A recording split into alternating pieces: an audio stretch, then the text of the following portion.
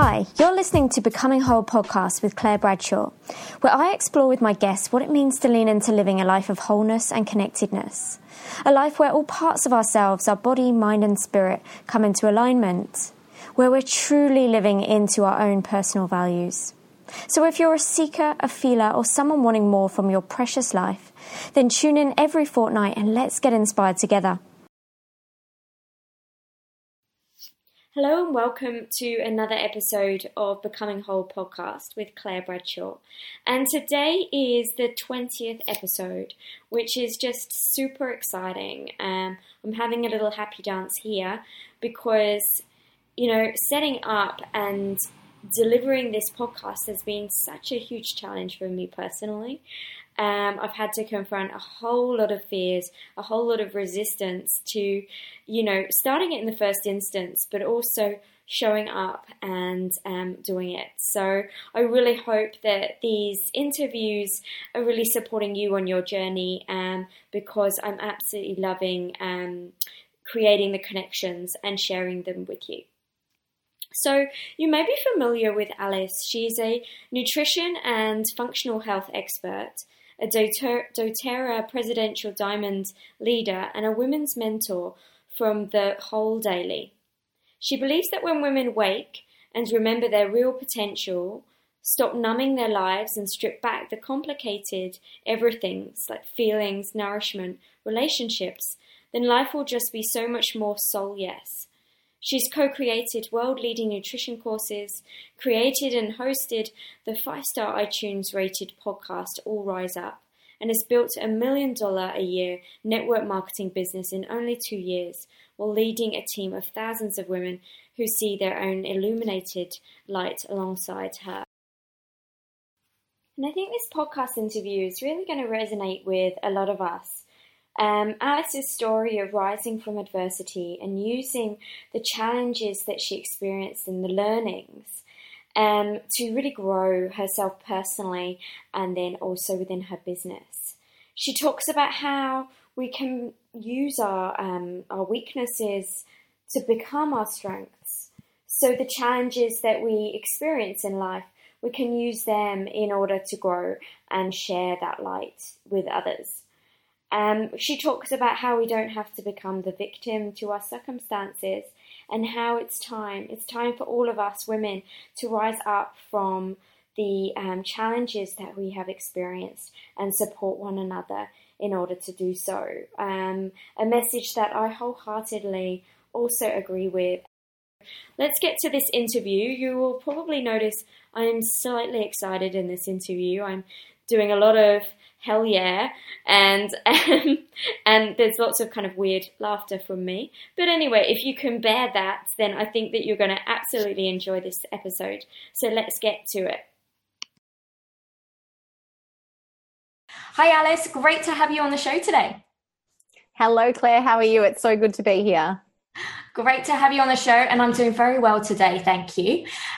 So let's get stuck in and talk about your journey to physical and emotional sort of well-being and your health journey to date. Okay, so I'm 36 years old. I'm the mum of 2 daughters and I live in Melbourne in Australia. Currently, we're looking at moving to warmer climates at the end of this year, but I'm here now. I would say that I'm 36 now. Over the last 10 years, I have experienced a really beautiful upwards trajectory in my physical, emotional health and my overall well-being, my whole health or holistic health. It really pays to kind of take a huge step all the way back to my childhood to see where that's come from, why there has been a cause, over the last 10 years to actually take a big solid look at that and do a lot of personal development work there. And so I was born in the country in South Gippsland. Both of my parents were living under the poverty line. So my dad didn't have a job. My mum, they'd been living in a teepee in northern New South Wales and moved back to Victoria to live in an old farm shed where my mum had myself and my twin sister Hayley. My mum really struggled. Like, they had no social circle around them. My dad didn't have work. And she had twin girls that were just hanging off her 100% of the time. her mental health suffered, and she sunk into addictions, drug addiction and alcohol addiction when my sister and I were young. So my parents divorced. My mum was lucky to survive our childhood. So she was in and out of rehab or rehabilitation centers and detoxes and, involuntary and voluntary admission rehabs when we were in our late childhood years, or late tens to early teens. We're really blessed now that she's been sober for a couple of decades, but obviously growing up in that household, it wasn't a great experience for witnessing a woman in her empowerment. There was so much victimhood. Addiction comes with lies and distrust and playing oh so small, and it is a disease. It's not, there is lots that needs to be learned about it. I think just for the layperson, it's not the time to talk about it now. But, my sister and I didn't really grow up in a household where we were taught that, we could be anything we wanted to be and to dream big, because my parents were literally just struggling to survive, in all honesty. In that same household that we were growing up in, and mum was in addiction, there was physical and emotional abuse in the house, not between my father and her, but between my mum and other people. And so, by the time I hit teenage years, I had so much probably anger and so much pain inside me that there was a lot of habits that I'd seen growing up that I started to mirror in my own life. So, I was drinking until blackout from when I was 14 years old. And there was never a time, I don't think, in my whole life, I can say unequivocally, there's never a time in my whole life where I haven't been the person who started drinking or started drugging and ended up, in total blackout. That's what I did. And I think, there was so many times that I tried to moderate that. I was smart and I was doing well at school, and then that got in the way of doing well at school. I just wanted to be seen, I just wanted to be seen, and I was in so much pain somehow. And I think that this it can be very similar for addicts and very similar for people who have that compulsion towards numbing, right? So I'm talking about not just specifically drugs or alcohol, but a compulsion towards numbing with work or with even attention, like I remember I used to be a A+ student. I was the teacher's pet. Like I just wanted to be seen and to have that recognition.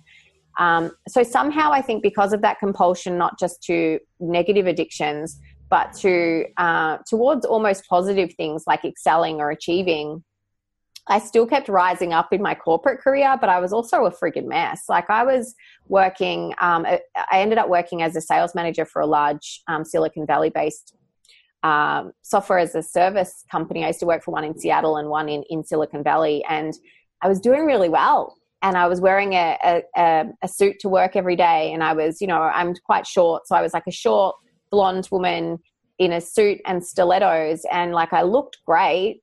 But I would have been feeling like I would have been hungover. I was probably hungover 100 days a year. It was horrible. My mind was mash, and I was just getting by. Everything on the outside looked fine. I had what people thought that they wanted, and I was a mess. I have to believe that it's, I've often used this story or parts of this story to show that, hey, look what can happen. Look how much success people can have when they rise out of adversity. But of course, now that I'm older, I'm so willing to say that the only reason that I've achieved, well, not the only reason, let me rephrase that. One of the greatest reason that I've achieved this success is because of what I experienced as a child. It's because of those hardships that I faced that helped me to see when things are going really, really beautifully. I had dropped out of uni twice out of 2 health and nutrition degrees because I was clubbing too much. I was out too much. I was not focused. I was focusing on killing myself, I think, pretty much. And I felt this desire to go back to it. Like I was sitting in my office on the 31st floor on South Bank in Melbourne, and I was supposed to be working with this, selling HR management software. And I saw an ad pop up for health coaching.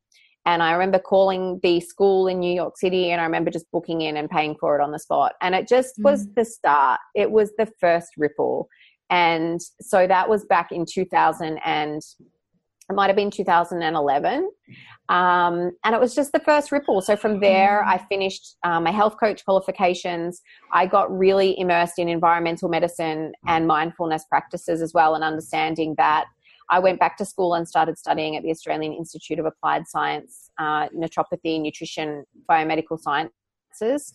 And I got sober, and that played a huge role. And it's like connecting dots, and it's dominoes all at the same time. It's all of these things that just compounded and doubled down. Like one decision to open one door created another decision to open another door. And once I'd walked through enough doors, I realized I had to share what it was like walking through these doors. Because honestly, I went from imprisonment in guilt and shame and humiliation and put that on cycle for 15 years, put that on cycle for nearly 15 years of your life. So I was flat, and I went from there to feeling like, honestly, I had more energy and more creativity, and my brain was working, and everything was clear. Like this limitlessness was so clear. And so from then, I think it's just the way that I do my work now, it really is in complete humility and being humbled by the opportunity that's available to me that I finally saw I could actually get. And I think that it's a gratitude to that, like that force of nature that helped me to open those doors, which is why I want other people to feel like that, and why my business and the work that I do every single day, the goal of that is to help more women open up that door. And they don't have to be, addicts or alcoholics and get sober to do it. They could just be feeling like, is this it? But still we can create that expansion for them as well, or help them see it in themselves. So physical, I mean, all the health things that you could imagine, like I have been there. I have flushed my butt. I have put water up my noses. I have done the infrared saunas. I do the mushroom lattes, the fat bombs. Like, you know what? All that stuff, I'm doing it. But the mindfulness stuff and the meditation and the good relationships and the expanding in my creativity, like all of the quadrants that I see as holistic health, it's physical, it's emotional, it's spiritual, it's mental, it's creative. All of those things sit really well and evenly within my life now. And that's good. And I want other people to feel like that. So for sure. That's where I was. That's where I am today. Interesting. There's so much juiciness in your story. I think, to break it down and to kind of like actually see the journey from the start to where you are now makes so much sense as to kind of why you're doing what you're doing, but also, what's the driving force behind it, and how can you use your experiences to help others as well to rise up. So I think that's, it's beautiful. And so it sounds like from, quite a young age, you were always interested in health, but then there was almost like the light and the dark happening together. So you had the light of kind of being drawn towards the health foods and all of that, but then the dark was kind of almost overshadowing that for a while, until it sounds like one day you just had kind of like a moment where it was like something shifted. And do you remember what specifically it was that kind of hit you to kind of go, now is the time? Yeah, I mean, it was already, and I think this is really important to note. It was when I was already in the work. I think this is a really important thing to note, right? I didn't have an epiphany and then start the work. And I think far too many people wait for that and they expect that. I think expectation kills opportunity. And I think that when we expect that I think when we expect the meteor to fall out of the sky, or the pot of gold to just be like bang and it lands at our feet, and we're just like, I'm waiting tomorrow, next year, when we put everything into the future and expect from others anything external, it doesn't come like that. So first there's a decision regardless of how you feel, right? So something felt wrong to me. Like I was awake enough to know that this is not all right, what's happening. And so in that space of feeling like it wasn't okay, I just made a decision. I just made a decision to say yes to something different, right? Because if we wake up every single day and we feel flat every single day, but we do the same thing every single day, like don't be surprised if your life ends up like that and then you die, which, is another big thing. We don't talk about death. We have lives we don't like. We fear talking about death. So that somehow gives us the excuse to go through the whole life not liking our life, and then we die, which is just so horrifying to me. Yeah. So I made the decision before, so I made the decision to make a change. And in that, I kept saying yes. I kept doing the study. I kept doing the work. For me, it was as simple as, oh my gosh, one of my practices, which was so incredibly simple, was I used to, and this was probably made easier by the fact I had a newborn at the time, I used to walk from one end of my street to the other as slowly as I could with my daughter in the pram. And I used to attempt to notice as much as I could. Just notice. And I remember, like, this could be something like I get to the second pavement block and there is a line of ants walking along the path, and I would stay there and watch those ants. I know this sounds mental, but watch those ants for 10 minutes and just be there. And I remember about a month into, this is really mindfulness practice, right? And I remember about a month into that, I remember so clearly opening the front door of our house that we were living in at the time, and there was always a big tree out the front in the front yard, and I remember the sunshine dappling through those leaves, and I remember staring across the street, and Neville, who was our 95-year-old neighbor across the street, kind of walked out of his front door and potted around, and I remember everything being in hypercolor, just so vivid, everything so vivid, and it was like the awakening, that moment.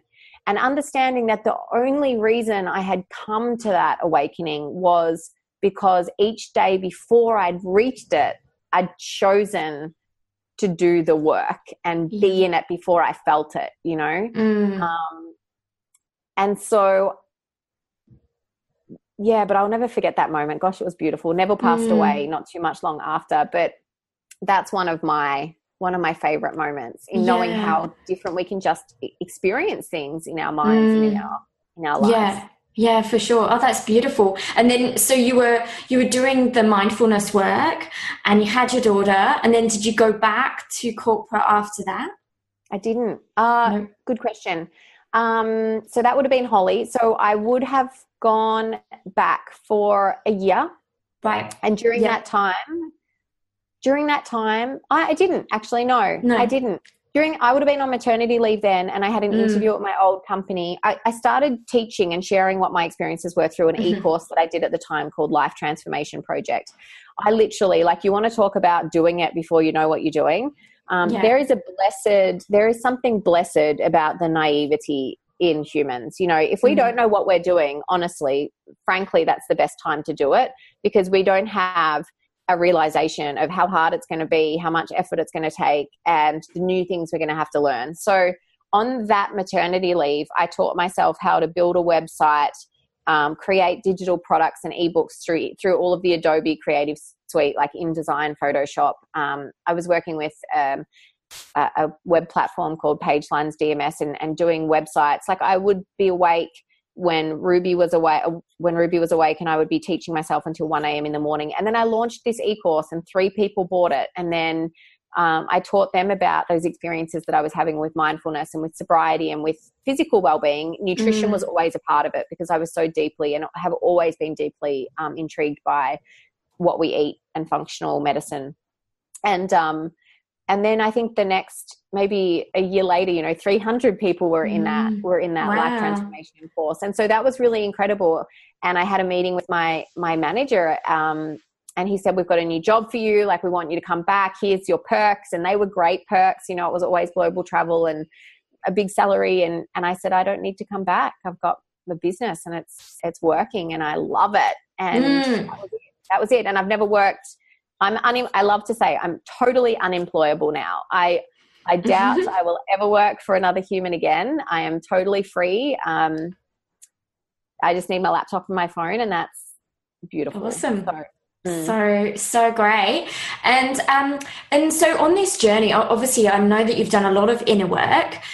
So we talked about mindfulness. What other things have you done along the way to kind of, because you said that growing up, you know, you were in a family that, you know, your mum was kind of in a bit more of a victim space, and, you know, with drugs and addictions and things like that. How did you, what things have you done in your life and practices that have really helped to bring you out of that place so that you can do and show up and do the great things that you're doing?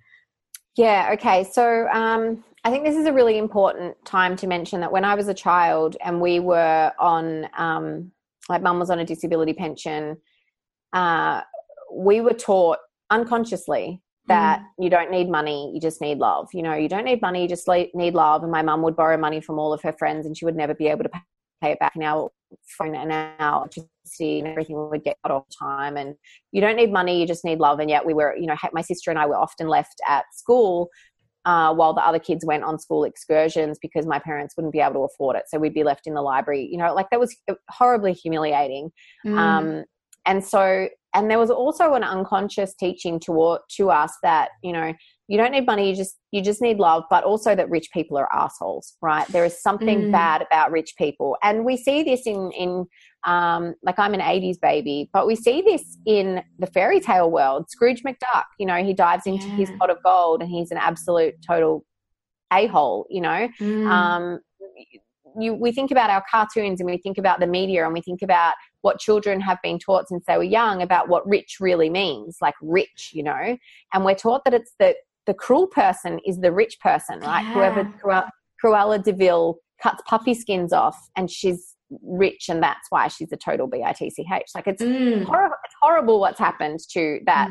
So I grew up thinking rich people were not nice people. They never had to work for anything in their lives. Everything was on a silver platter. And I also had this innate idea that I had my lot in life, and my lot in life was less than, financially in particular. Like, but you don't need money, you just need love. So I always battled these, figuring out what that even meant, being a smart person and trying to understand that I think I'm always going to be struggling financially, but I should learn to totally be okay with that because you don't need money, you just need love, and isn't love so much more important? So it's a real struggle, and I see this in women and in business and in solo business entrepreneurs, especially in women and especially in the spiritual realm, like, you know, the yogic community and other practitioners in this space. But oh my gosh, I've just gone so completely off track. Oh my gosh, I'm going to have to ask you what your question was again. I was yeah, it was the inner work. So, you know, what kind of inner work have you done to kind of get you to this place? And this is what I was trying to talk about that for. So, because one of the things that I did that I would recommend to everyone is that there is a guided meditation series by Abraham Hicks or read by Esther Hicks. And they literally changed my life. I listened to, there's an app called Into the Vortex. It's got 4 meditations on it. They're all 15 minutes each, and they are based around the law of attraction. And there is a relationship, so physical well-being, a general well-being, and a financial well-being spoken meditation. And I would listen to those every day. Sometimes if I couldn't sleep, I would listen to 3 in a row, and it just rewired my brain. But mindfulness was huge. I read tried to read Eckhart Tolle's The Power of Now, many years ago. And I remember throwing it against a wall thinking this is the biggest BS I've ever, nothing makes sense. When I was in the right spot for it, came back 3 years later and I was like, wow, this book is written for me. Everything makes total sense. So Eckhart Tolle's The Power of Now gave me the ability to understand these 2 voices in my head and to recognize the unconscious thought and the conscious thought, and to understand that I can hear the unconscious thought. And if I just pause for that moment, I can have a conversation with myself around what that unconscious thought means, what it's doing, how it's driving what I do next. And if I need to, put a buffer between them and actually allow my conscious decision making and the power we have as humans to come into it, so that I'm driven more by me, my soul, not by fear and that egoic thought. And so Eckhart Tolle's The Power of Now, and that ability to recognize unconscious thought, Abraham Hicks's guided meditations, mindfulness, and nutrition. And then, of course, I have beautiful healing practices in my life, such as using functional foods as medicine, using essential oils and herbs to make sure my physical and emotional health is where it needs to be, and to protect my family, and to reduce, quite frankly, really dangerous chemicals that we have around us that disrupt people's emotional state and immune state as well. So, and choosing to have good people in my life, it's all choices. Yeah, beautiful. And I like how you describe that. It's like, it's a combination of many different things. It's not just one thing that you do. It's actually a number of different things in different facets of your life. Beautiful. I had a similar situation with The Power of Now as well, and I found it so interesting to kind of reflect back on it. Before I did my yoga teacher training, I was recommended it, and I tried to read it. I read about maybe 20 or 30 pages, and I was like, I don't get it. I don't understand it. It's boring, la, la, la. And then I did my teacher training, and lots of things happened over, 3 or 4 months. And then, I don't know, one day I was just sitting on the couch and I grabbed it, and then I couldn't put it down. And it just really, I was blown away by how much my mind must have changed. Something had shifted hugely within myself, to one, not be able to understand a word that he's saying, to then a few months later be able to not put it down. It's just incredible. I agree with you. And I think it's a book that just, you have to be in the right place. There's another book, actually, my favorite book I've ever read in my entire life. If there's one book that has changed my life more than any others, I would hope that I would have already got those lessons from Eckhart, because the book I would have to choose would be Marianne Williamson's A Return to Love. Oh, that's the other one. Oh, it is life-changing. Every woman should read it. I have actually purchased and sent that book to more people than any other book. And I've also had that book thrown back at me, metaphorically, by just as many people, because women especially are so triggered by the idea that they have complete control and power over what happens to them in life, even the shit things, or even the terrible things. And the concept of releasing expectation from anybody, including your loved ones, spouses, husband, partner, lover, kids, releasing expectation on what you think they should be doing. They should love me. They should stay. They should, that really triggers a woman who's not in her power. And that book is magic. So magic. Yeah, I completely agree with every word that you said then. It was a hugely transformative book for me as well. Love it. I need to read it again, I think. It's so good. Yeah, it's so good. And I think the other thing that you said that was really interesting, and it's something that I suppose has been a big thing in my life over the last couple of years, which is this place where you start to identify what is the unconscious thought and start to hear it. And then there's this space between hearing it and then the response, like you were saying, and then actually you get to understand what's been ruling your life up until this period of time. And then, like what you said, it's like you notice it, you hear it, and then you choose to respond in a different way, and you choose to listen to the wisdom that's coming up through you, through the soul, through the heart, rather than actually reacting in this exactly the same way. Because if 95% of what happens in our life is run by the subconscious, and we're not aware of it, then we're not going to live that life of our dreams unless we actually break that down and start to do practices like mindfulness that helps to create that space between the cause and effect. I fully agree with you on that one. It's a big one. It's a deeper life that you live, because the thing with that is, and I know that you would be aware of this as well, once you cotton on to this realization and then you can hear it, you can't be numb to that anymore, right?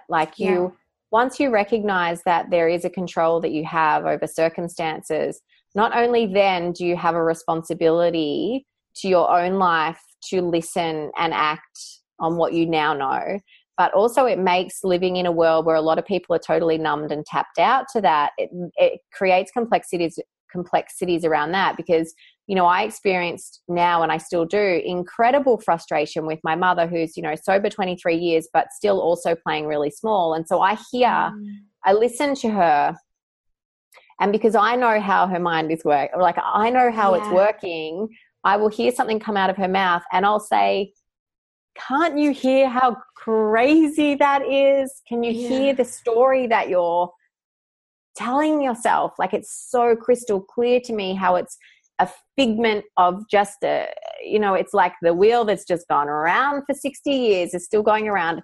And so then it means that you either have to accept what frustrates the absolute bejeepers out of you, because it's not your role to change and control other people. You have to either accept it, or you have to actually, and this can happen a lot in relationships and with people and friendships, you have to elevate yourself out of that. Like, you have to then say, the painful choice I have to make is now that I need to step into a different season of my life and only have the people around me that are going to elevate me, like, it's energetic. They don't elevate you. You put yourself into a circumstance where you feel elevated, I should say. And that feeds, that's actually, that's science in itself, because you've got, the vibrational frequency of human beings. Yeah. Going off on a tangent here, but it's so crazy because everything living vibrates at a frequency measured in megahertz, right? And so the healthy human brain, I work with essential oils every day, and I love these so much. And so I love the idea of essential oils or humans and our vibrational frequencies, because, I find that because I work from home and I work on my own, if I'm not teaching regular essential oil classes, I can oftentimes isolate myself, because working at home and talking to people all day, even, in this type of scenario, it's not the same as being in the space with another energetic body that's vibrating with a certain frequency. So I go to events where there's these high vibing people, quite literally, and I feel amazing. Like, I actually, sometimes I leave them and I'm like, I'm totally spent, because you've taken all that energy there and you've added that to the room. And then it's so amazing. And then you put, say, if you and I were in the room together and we were both talking about Marianne Williamson and A Return to Love, both of our vibrational frequencies are bouncing off each other. And then, just to get a little bit more woo-woo, then you can add, we have our healthy human brain vibrating at a frequency of around, 75 to 85 megahertz, I think, or something around there.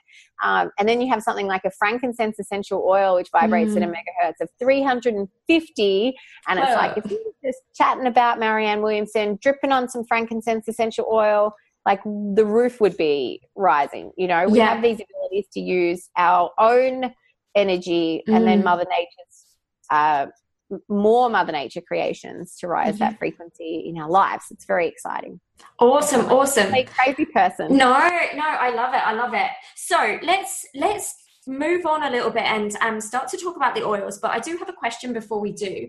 So what is, because you have your website and it's called The Whole Daily, and this podcast is called Becoming Whole.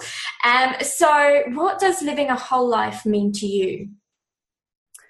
Oh, it's, for me, I'm always looking at, it's multifaceted, right? So it is I wrote it down yesterday, what the actual things are that I want to make sure I have. If you were rating them on a scale of 1 to 10, I want them to be closer to 10, right? In fact, I'm aiming for all of these areas in my life to be a 7 or above.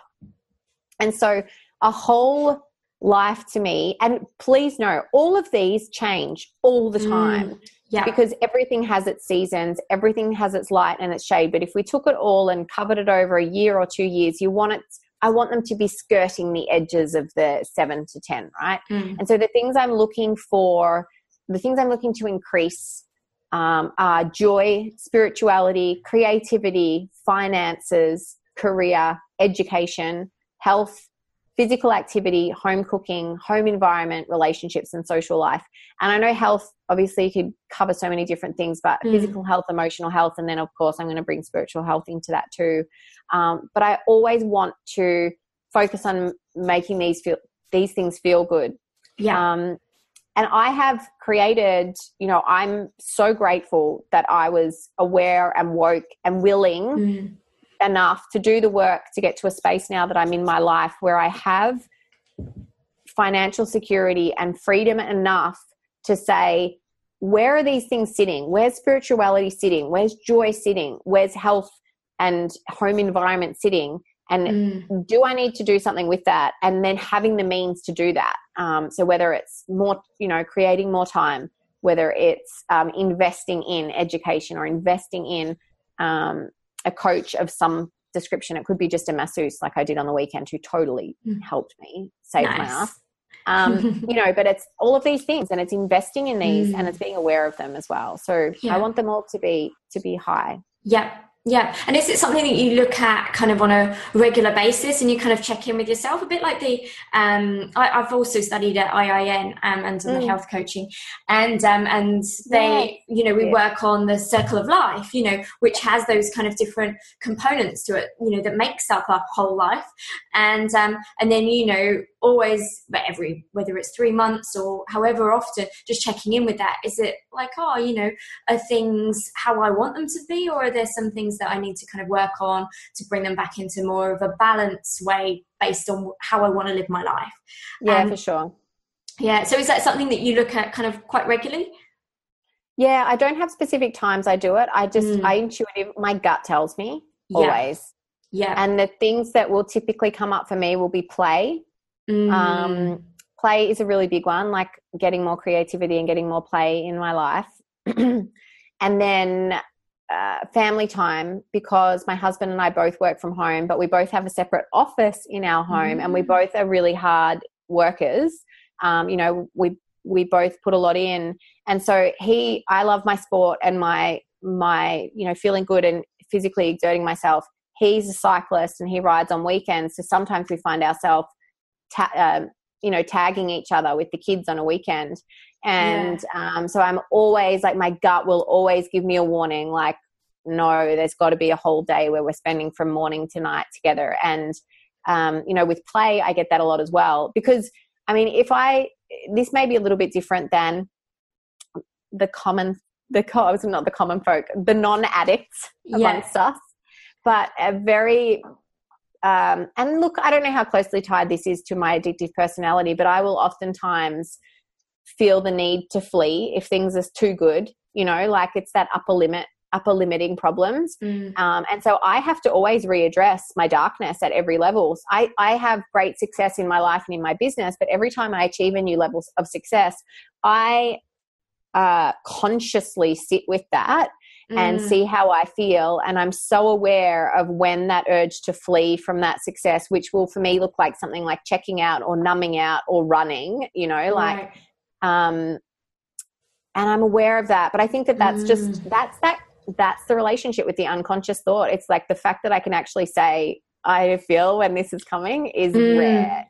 But those who haven't dived into that work on their own mind, I suppose, which is actually simple work. It's not. Yeah. It's just it takes daily practice. That's all. For sure. It's just showing up and doing, whether it's a bit of meditation or some mindfulness, and it's just creating that space, isn't it? Yeah, for all of that to come through. Whereas if we're just busy filling up every minute of every day, we don't actually allow that stuff to come into the light so that we can see it and just break it down. So true. Yeah, it's really, really, really fascinating. And I think, that's so interesting what you were saying about how you would, you'd look at the, when you got up to that kind of upper limit, and you know yourself so well to know that, okay, I need to create some space around this because I know how in the past I've reacted. So then your patterns are interrupting. You're not allowing that same pattern to keep replaying. Which is huge, which is massive. I love that. So let's talk about the magic of essential oils and this beautiful company that you've really, you're so connected with. In some ways, I think of you as, Mrs. doTERRA yourself, because you know, you really have embraced these oils in every single facet of your life. I came to your house, was it about 2 years ago?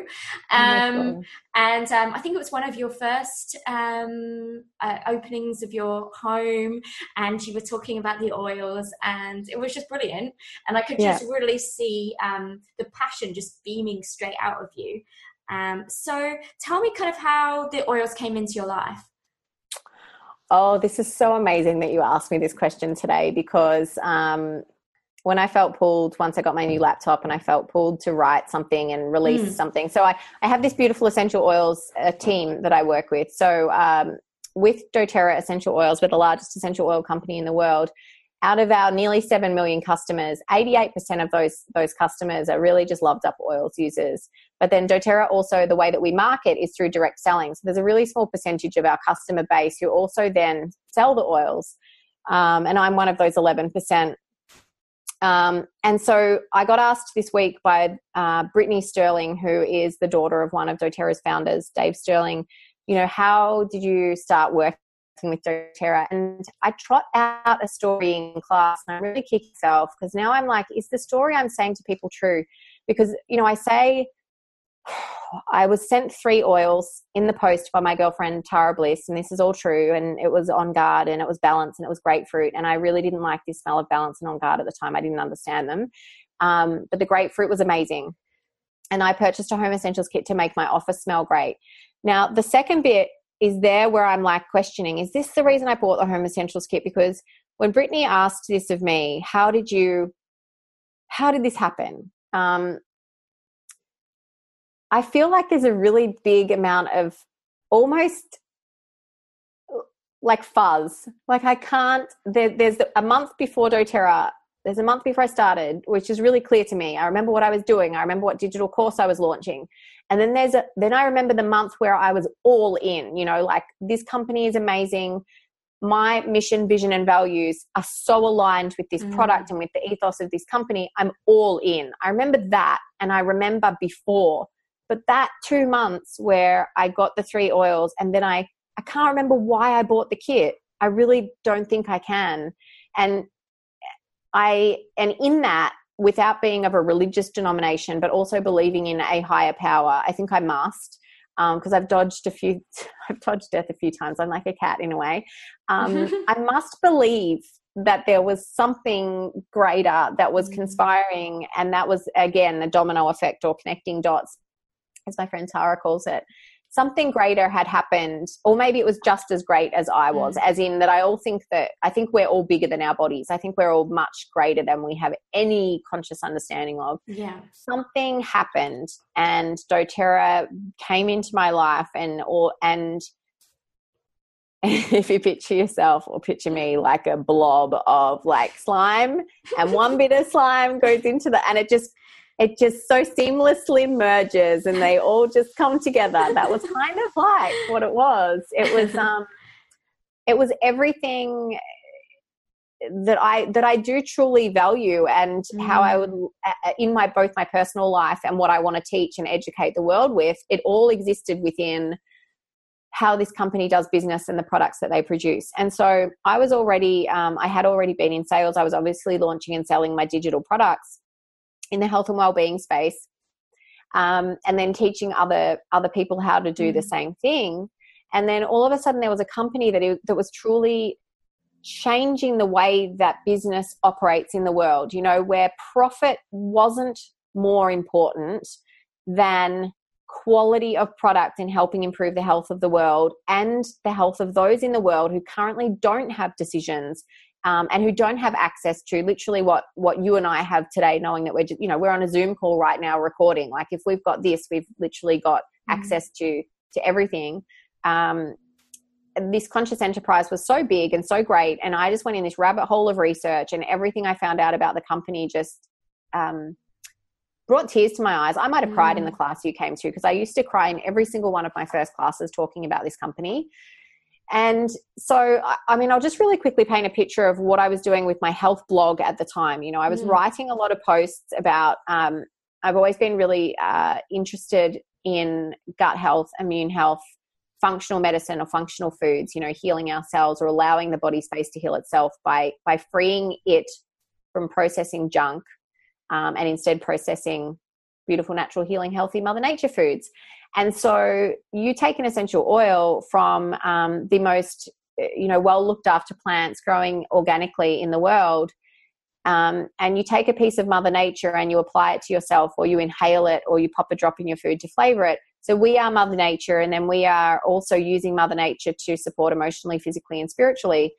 That's the slime thing again. It's a terrible analogy, but like literally, I'm never going to use it again. But it entwines so well. And for me, it's not almost like, it's not adding things to your life. It's freeing the mind, the body, and then giving freedom to the people who say yes and choose to also become an advocate for what this message is. Like, it's not becoming an advocate for sales. It's becoming an advocate for sharing well-being into the world. Because when you do crowd in, and you'll know that concept as well from IIN, which I love that concept, crowding, it's not about saying don't have this, don't have that, don't have that. It's about saying yes to the things that are going to improve your well-being, because once you do that, you don't have the room anymore to fit in the things that negatively harm you. And so when you couple great nutrition, then essential oils for emotional and physical support, plus great people, and everything else that I spoke about, it seamlessly fits into where I feel the world truly needs the most support right now. And I think because of the business model, so because we take the oils into, like, you came to my house, because we share this message in private houses and lounge rooms and webinars, and yes, sure, on social media and things like that. We're very proud of that. It's a message that must be taken in that one-on-one environment, because the product it lends itself to having a physical experience. I've been in private lounge rooms where I've seen a woman put a drop of frankincense on her hand, and she'd been experiencing some terrible things in her life. And, it's the oil of truth and light. From a physical perspective, it's incredible for neurological support and releasing and expanding. I'm trying to be compliant here. And she had such an incredible experience in that moment on that day. And so we have to keep taking these messages to people one-on-one and in classes. It's so important. It's so needed, because quite frankly, I call it the machine, where we grew up with this mainstream media, mainstream marketing. We will not hear these messages that need to be shared through that, because truth is not louder than dollars right now. And so it's what the world needs. And it's absolutely emerging of strong values, a strong mission, strong morals, an incredible product, and a heart, I think, and soul. Yeah. That's really important. Yeah, for sure. And like you're saying, it's, the company of doTERRA, it fits within all of those different areas, and it actually seems quite magical, because years ago I used to work in corporate marketing in processed food. Oh wow. Yeah, I love that though, that you did that. Yeah, and so I've seen all of the dirt that goes on in the background, and it's interesting because how accepted that type of job was, and and then I've stepped into a completely different way of living and working and things like that. And a lot of the people who I worked with in that space don't see what I'm doing now as being as acceptable, which is really interesting. But actually, what so for example, a company like doTERRA, you're working with the plants, the extractions of these beautiful plant oils, and we're using that for healing. We're not adding extra crap to it. It's pure in its purest form, and it's helping us to connect with nature, as we are nature, as you said. So it's just an interesting journey that I've gone on personally, because kind of marketing something that is, a lot of the products, there were a lot of bad things that were placed into those products. So moving into a much more holistic way of living is really, really healing, for sure. Absolutely. And I know that you work in in a spiritual field as well. I mean, we have in my particular team, you know, I have 6,000 women there, and we have a lot of women who come from a yogic background or a spiritual background, or they're a practitioner of meditation or something like that. It's a really interesting space, and it's one that I hope to kind of crack open thought processes a little bit of, because what I've seen is that there are women who are working within a spiritual practice who are suffering, right? Because historically, and even in that yogic tradition, it has been very much about being satisfied with everything that we have and that we don't need more. It actually in some ways ties very closely together with that you don't need money, but let's say you don't need abundance, you just need love, right? Yeah, it kind of very closely mimics that. And so if we go back those hundreds of years and now skip to today, where, you know, I'm in Melbourne and there's a lot of yoga studios in Melbourne at the moment. I don't know if I interviewed Elena Brower for my podcast once, and she and I had a little bit of a chat about this, about the yogic community is not only now suffering because there is so much lack, but they're also fighting with each other about, some of them, just generalizing that's huge, about who get more of what, right? So it's like there are rules and stipulations about yoga teachers not teaching within 5 kilometers of one studio, and, you know, and studios are opening and closing continuously because financially it's so incredibly difficult for them to keep on top of everything.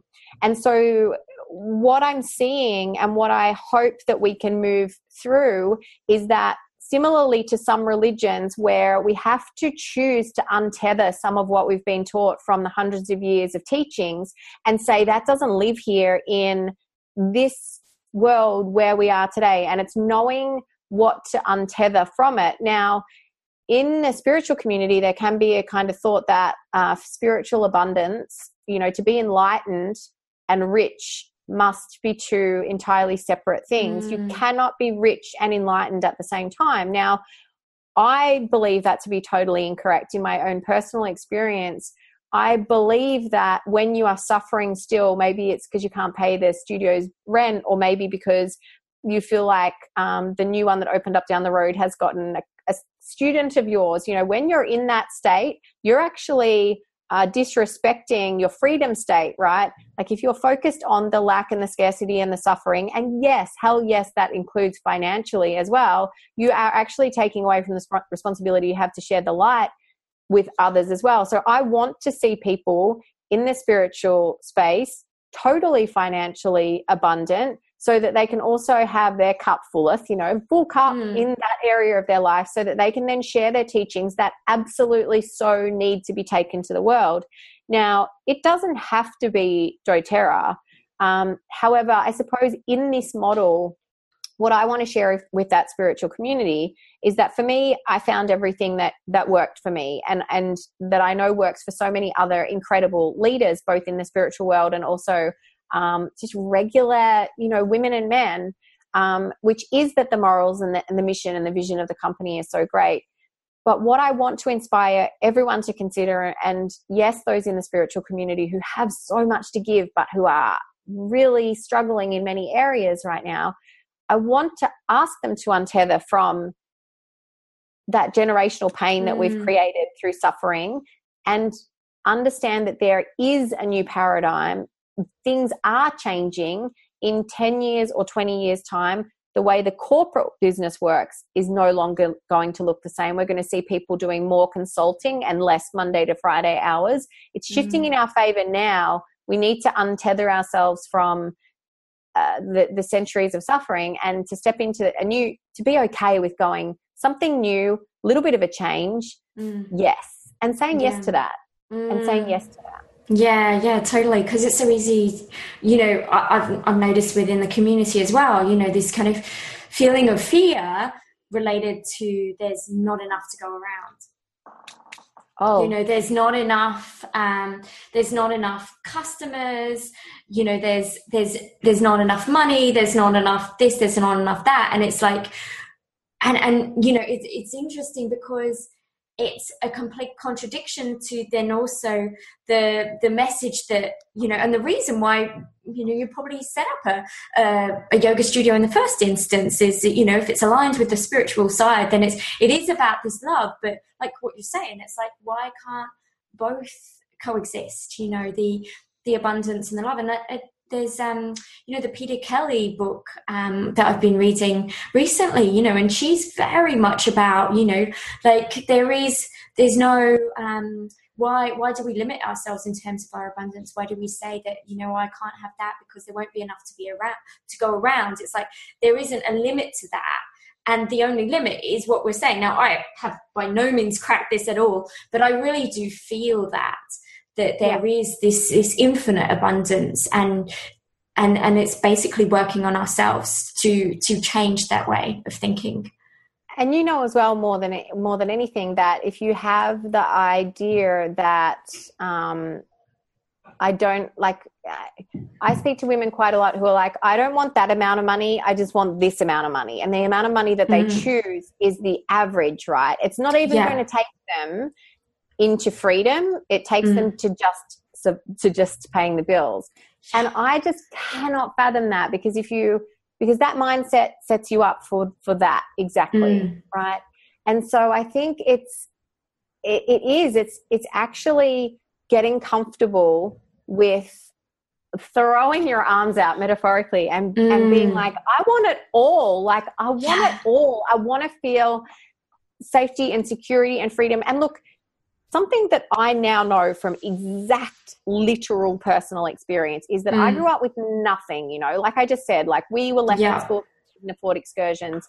And now my husband and I are finding ourselves in, through years of hard work. Let me tell you, like I put in what I get out, but finding ourselves in a space of financial freedom and abundance and with, you know, more please, thank you, or thank you, more please, whatever you want to say, but it's happening and it's coming, and we're experiencing that now because we already had great values, great morals, and a really strong vision for something more than us, you know. For me, my dream with my financial abundance is everything I buy is organic, everything I put in my kids' mouths is organic, and I just want to be able to go to a nice restaurant and buy new sneakers. Like, I am not a materialistic person, you know. So at the moment, we are beginning to have those conversations around what does that mean? How can we serve more when we have this in the world? And, you know, I can say that knowing that hardship that I felt as a child,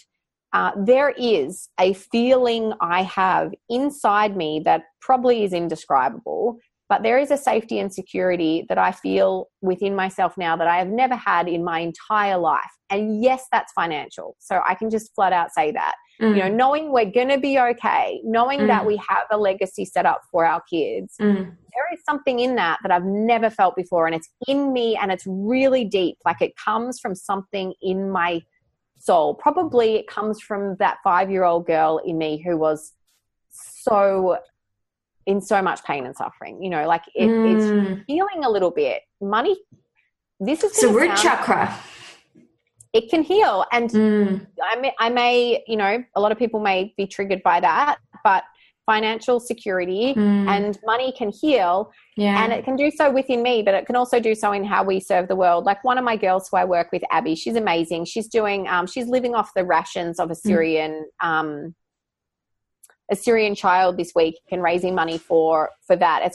She's amazing. Anyway, when I saw her put her Facebook post up around donating, you know, to open that up and to, without even thinking, be able to choose the highest amount to donate and to just click yes without, just in a second, you know, I never would have been able to do that before I even had that to give. So yeah, it's incredibly important. And I'll just close with one more little anecdote about it.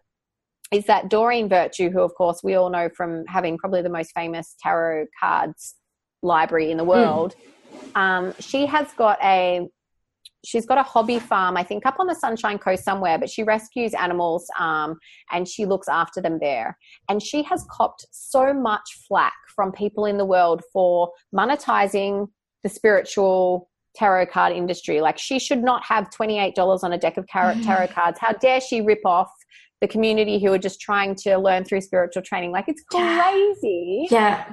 But you know, she said that abundance has allowed me to purchase this land that these animals now run free of, that have now been saved from this imminent and torturous and horrible death. Like, it's so entwined, and we must get real with it. There has to be stronger, better, more loving conversations about money and what it can do and what abundance means and what that can do. And only then can we end the suffering. Like, when we're in fear about it, it's not going to help anybody. It really is not. Yeah, for sure. And that's the thing. If you're in this fear place and in a lack mindset, then you're not serving yourself, and then you're not serving anyone else. Because, like you said at the start, you know, you can't serve from that empty cup. So, yeah, it's such a big lesson and learning. And you know, just to kind of end, is there something that you work in your own life with when that voice comes? Because this is something that I'm personally working through at the moment, so it'd be great to get your advice on this. So, you know, I changed, you know, careers from you know, the stable income, you know, the big money, all of those things, to then kind of shifting, having some really big things slap me around the face, and kind of, you know, I want to be in service, you know, why am I even here? You know, I want to support other people, blah, blah, blah. And but then by doing that, then I found myself in a place similar to what you're saying, is that, you know, financially not so stable and these types of things. And then, you know, feeling into this whole, you know, abundance, it's limitless possibilities, all of this, I believe it. But then there's also the little voice going, you're not deserving of that, you're not worthy of that, blah, blah, blah. Did you have the same sort of thing? And how did you work through that, if you did? Yes. Yeah, I love that. So the key thing, if I think about the reasons why every day I've been able to kind of get up and keep putting one foot in front of the other, is that when I was younger, I was never wrong. I don't know if you know someone like that, but I was never, ever wrong when I was younger. I was right all the time. The moment in my life where I realized that I was going to be wrong all the time, and that I can actually apologize to someone and say, my bad, I made a mistake, including myself, right? So this is again kind of very Marianne Williamson-y, where you drop anything external to blame for yourself in your life. Yeah. When you are accountable to the stuff that you do and create, and then the lessons that you learn if it goes pear-shaped, and then the lessons that you learn if it succeeds, then the next step you take is a more educated step. So the one thing I've continued to do is, like I just said, you know, shared earlier, that first time I launched Life Transformation Project, 3 people bought it. 3 people. Like, you know, I could have quit, and then 2 years later there was 300 people in it.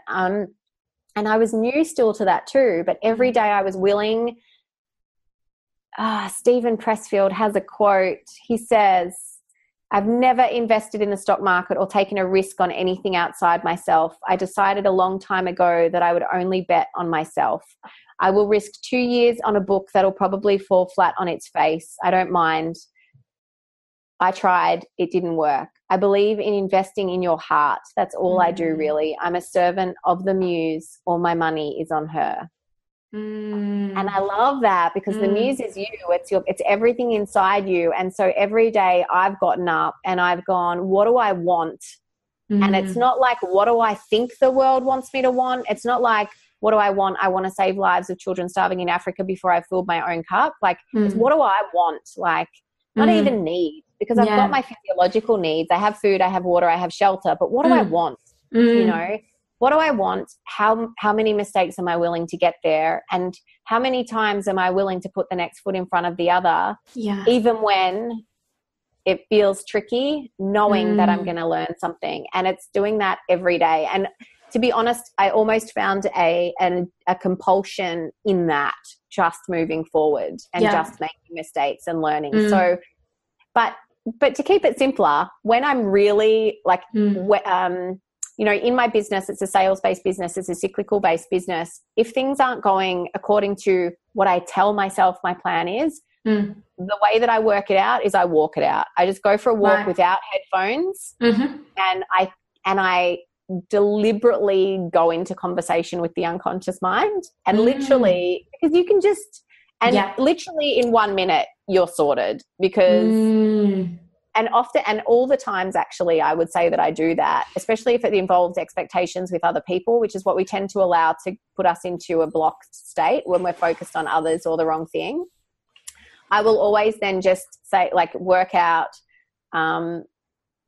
It always ends up coming back to me. Like, I always end up, it comes back to me really, really quickly. And then I can just be like, well, this is my development. And I just say to myself, is this going to matter in a year? No, like nothing really is going to matter in a year. Is it going to matter in 9 months? And I draw it back to myself as closely as I can. Is it going to matter in 60 days? Probably not. We're month to month. Is it going to matter in 30 days? Well, no, we'll be in another month by then. Is it going to matter in 25 days? Maybe, but that's 20. Like, it's so simple.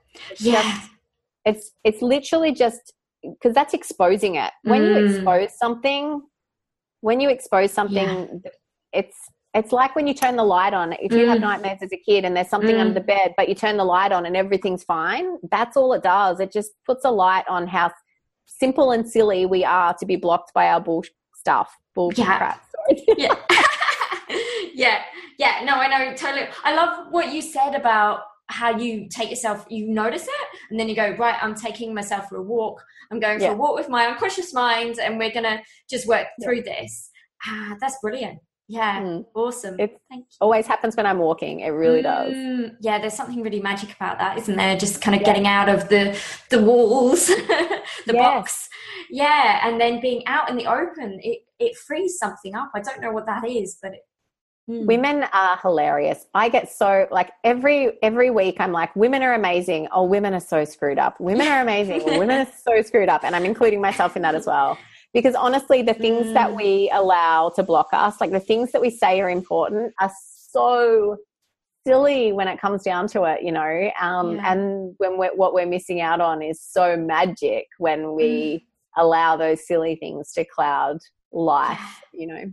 Yeah, totally. And it's, I've found that the most brilliant things that have happened in my life is, and, you know, this is, I think, you know, a common truth is when you let go, but also let go and say yes to what I truly want without the, like, no, you can't, you know, without that voice, and just say yes, no matter what.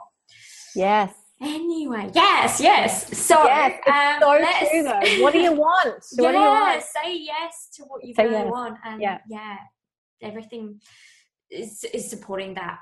For sure. I truly believe that. And the final caveat I have around that, I know I've chatted your ear off, is that one of my things is, especially within this spiritual space and working with women in the spiritual space, is that the law of attraction and the law of abundance is actually amazing, but you can't just sit on your ass and then again the media, like, you can't just chant yourself into that. There is going to have to be action that needs to be taken. And so I'm always trying to find that pragmatic boundary between Mercury retrograde and and Nike, you know, like, just do it.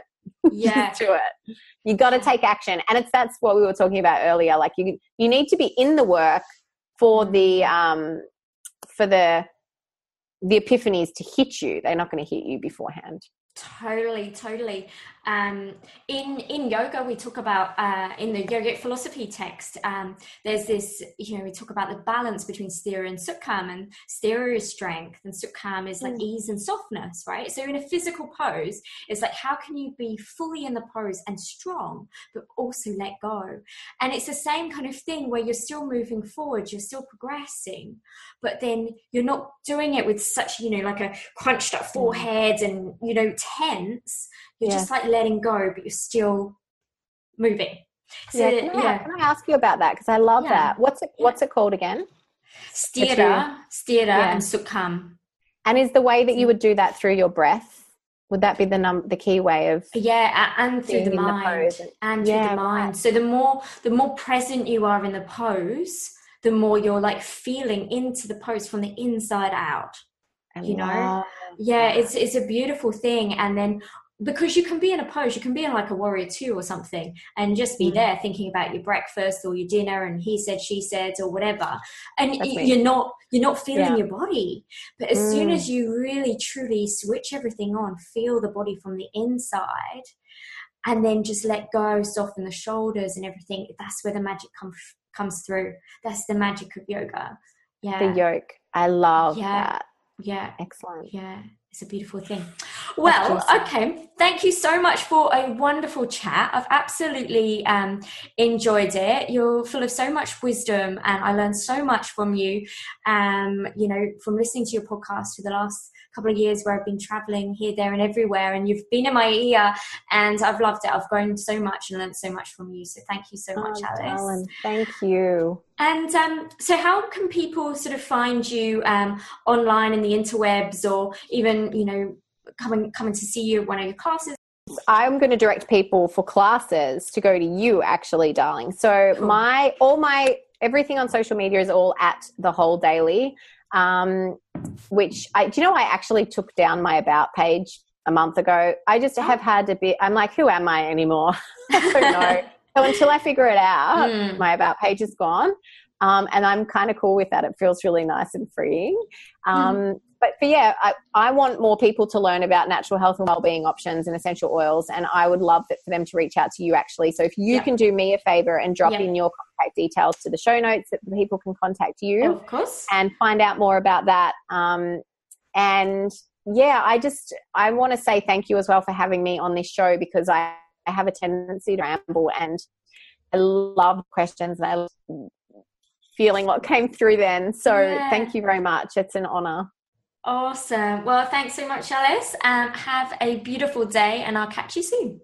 All right, darling. See ya. And that's the end of another episode. I do hope you enjoyed it and gained some new insights. You can find more info about the show and my guests by visiting my website claire-bradshaw.com, or subscribe to iTunes to ensure you don't miss an episode. And if you're enjoying the show, please give it a rating on iTunes, as this makes a huge difference in sharing the podcast and its content with more people. My dream is to create a happier, healthier, more wholesome world, and I truly believe that it starts with ourselves. So thank you for listening and have a beautiful day.